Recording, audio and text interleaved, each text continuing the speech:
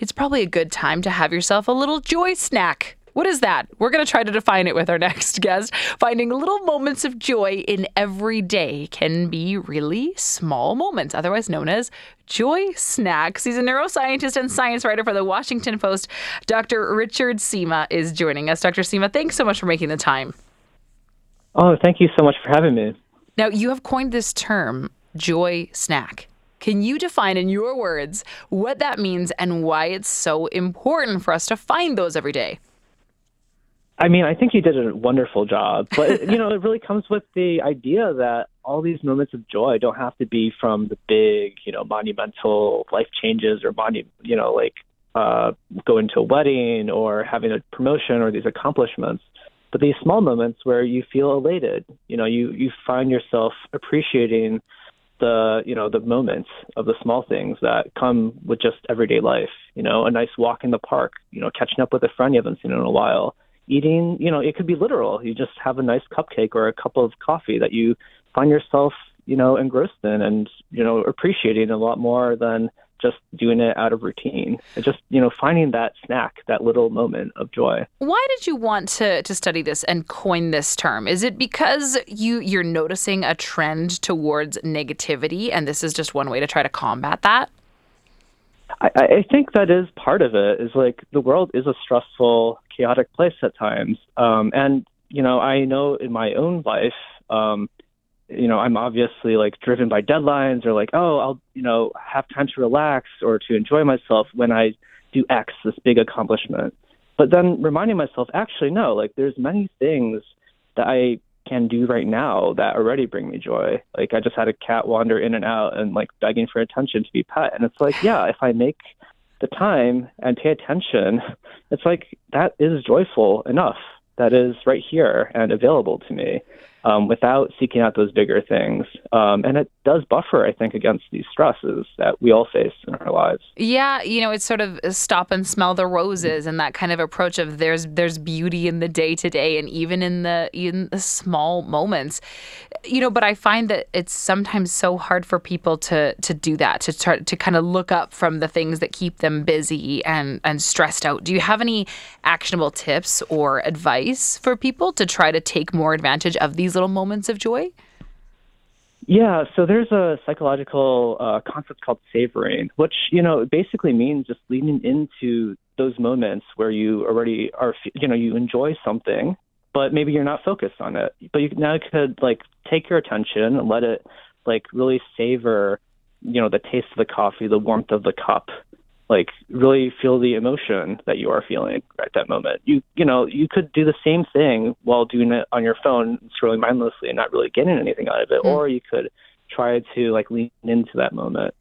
And the second thing is, you could pay attention to what brings you joy and seek those things out. I think one thing I do is I keep a little list of happy things that I know that are likely to make me feel happy again because they've made me happy before. And there's also research showing that gratitude, explicitly writing down what you appreciate, in a gratitude journal, sort of begets joy. So joy and gratitude feed on one another. And that's something that I try to keep in mind in making time to be grateful for things, which allows me to find joy in the future. And knowing that I've had joy in the future makes me appreciate it again. And lastly, I would say that nature is one very common source of joy for many people.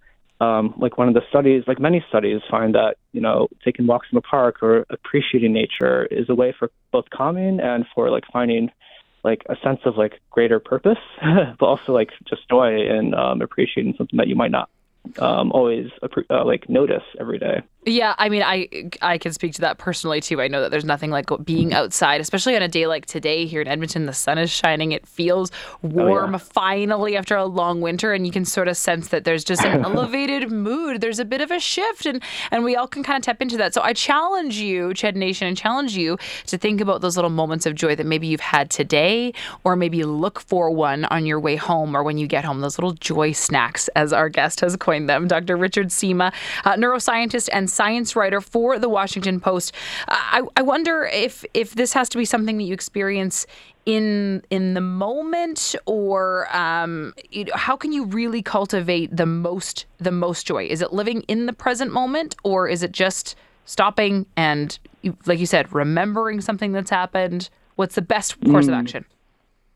Yeah, so I think part of it is being in the moment, being mindful about your experiences right now, but also sort of cultivating a sort of shift in your mentality. Because a lot of people have this negativity bias that may be built into our brain. We hold on to negative information because maybe it helps us survive, to pay attention to, the proverbial tiger that was in the forest.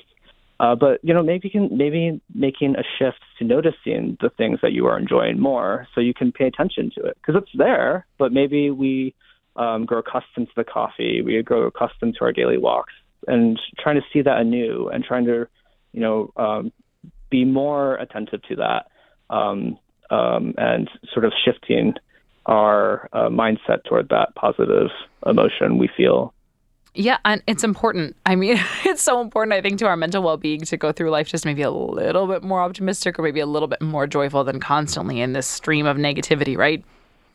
Yeah, I think, there's obviously, you don't need to, you don't want to be going to the extreme where you're not paying attention to things that need to be resolved. But also, you have, I think, if you look for it, many opportunities for joy. You might not be able to get the same amount even when you're trying for a cup of coffee, but you're more likely to get it if you're, leaning into those emotions that are likely to lead you to joy. Well, Dr. Sima, thank you so much for explaining this term that you've coined, and explaining how to implement that into our daily lives. Really appreciate it. Yeah, thank you so much, and of course. Have a joyful day. You too.